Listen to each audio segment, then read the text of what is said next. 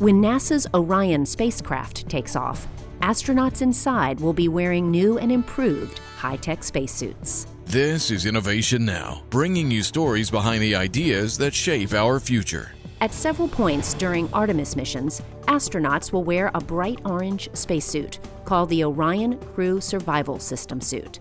The suits have been re-engineered to improve safety and range of motion and will be custom fit to each crew member.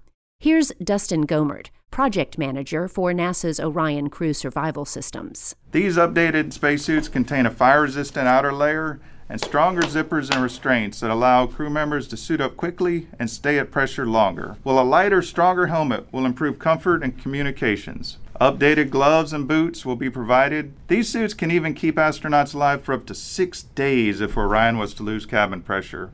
They're also equipped with a suite of survival gear that could be used, if necessary, after the astronauts return to Earth and splash down in the ocean. Astronauts will wear the suit on launch day, in emergency situations, during high-risk parts of missions near the Moon, and during the high-speed return home.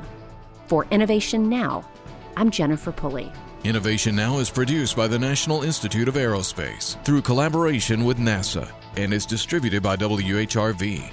Visit us online at innovationnow.us.